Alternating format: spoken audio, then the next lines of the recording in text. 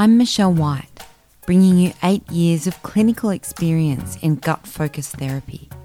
Thanks for joining me on Happy Inside, the podcast where we talk about the behavioural and psychological aspects of gut disorders.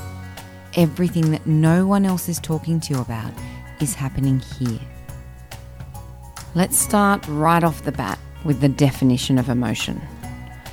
It's an affective state of consciousness in which joy, sorrow, fear, hate, or the like is experienced as distinguished from cognitive and volitional states of consciousness.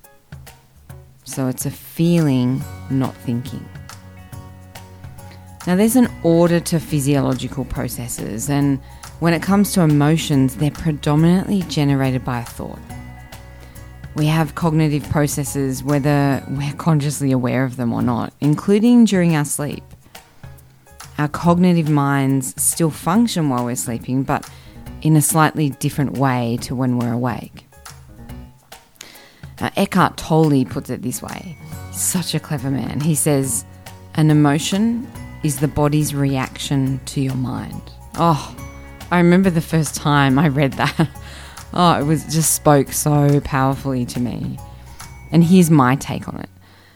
An emotion is a representation of a thought. So reflect on a time when you were hurt or angry or treated unfairly, or maybe you lost a loved one. Notice the emotion that arises just by thinking it. That's the representation of your thought. It's your body's reaction to your mind. Now, think of a person that you love or adore or admire or you're lusting after. Feel the change in your body. That's actively facilitated by a different thought process. That's how powerful your thoughts are. Emotions are powerful too. And they're much easier to bring awareness to because of their sensory nature. Their birthplace, though, isn't quite the same walk in the park. So we think something to the effect of 50 to 70,000 thoughts a day. That's nearly 3,000 thoughts an hour. So let me ask you this. How many of those thoughts do you think you're consciously aware of? So I meditate most days.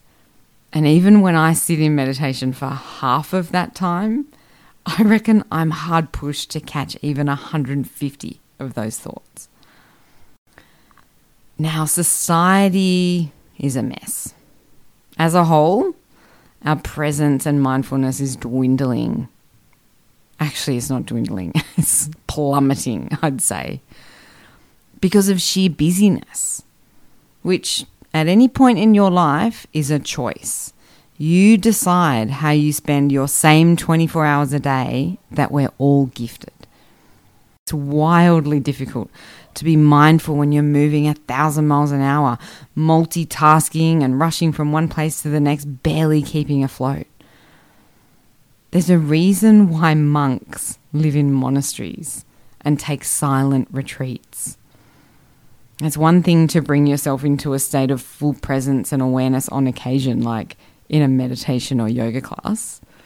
But it's an entirely different level to live all your moments completely present. The present moment is here right now, where we can stop, feel and listen. Notice how the word thinking didn't get a seat. That's because it's too busy chattering and distracting and keeping you in the past or the future.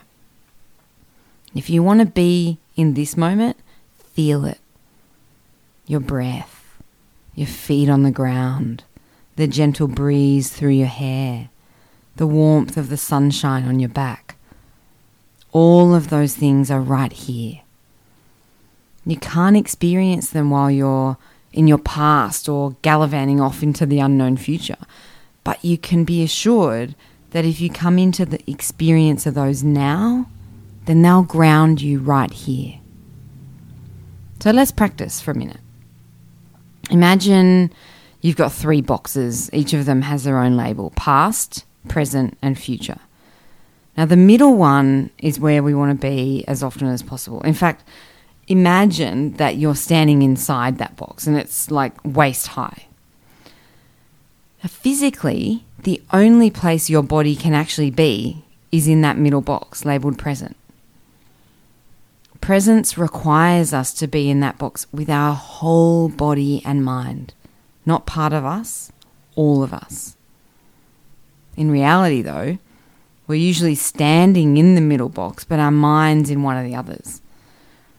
Now, don't bother arguing the fact with me that you can multitask. It's true that you can multitask, but with reduced or diluted attention. Presence is 100%. If you're in the middle box but worrying about next week, then you've essentially taken a percentage of your mind, anywhere between 1 and 100%, depending on your level of mindfulness, and you've placed it in the future box. So now only part of you is in the present, while the rest of you is in the future. This is how we disconnect from full presence. Now, you guys might have heard of Tony Robbins. My God, that man knows more than most of us about human behavior. And he says, or reminds us, that where focus goes, energy flows. So wherever you direct your attention, energy goes there. It's created there. And he also says, whatever you hold in your mind on a consistent basis is exactly what you'll experience in your life. That's a good one. I'm going to repeat it because it's so good. Whatever you hold in your mind on a consistent basis is exactly what you'll experience in your life. So if you're asking yourself unanswered questions constantly, or you're worrying about your circumstances and never resolving them, you'll experience those worries as your life. Worrisome thoughts will generate those relevant feelings: stress, anxiety, worry, anger, resentment. If you want to feel something other than those, something more beneficial, you got to get into the driver's seat and start thinking better quality thoughts. It can be done. Is it easy? Nope. It's a work in progress, and that requires commitment. You've been thinking the same way for most of your life, so give yourself time to change those conditioned patterns and go easy on yourself in the meantime. It won't take long before you experience that correlation between thinking better and feeling better. And then guess what? It gets its own momentum because it feels so damn good. You can do it and you deserve it.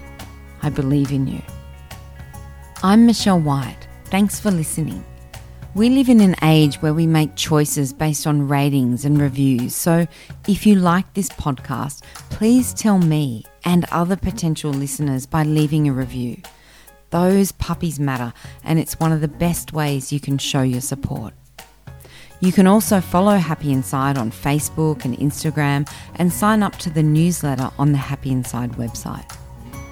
And if one-on-one support is right up your alley, then the Happy Inside program is for you in the Sydney Clinic or through online consultations. There's also the Happy Inside iPhone app, a component of the full program in case you don't have access. And if you already own the app, remember, those reviews matter. All these details can be found at happyinside.com.au. Happiness starts on the inside, so join me on the next episode for all those conversations that foster a happy inside.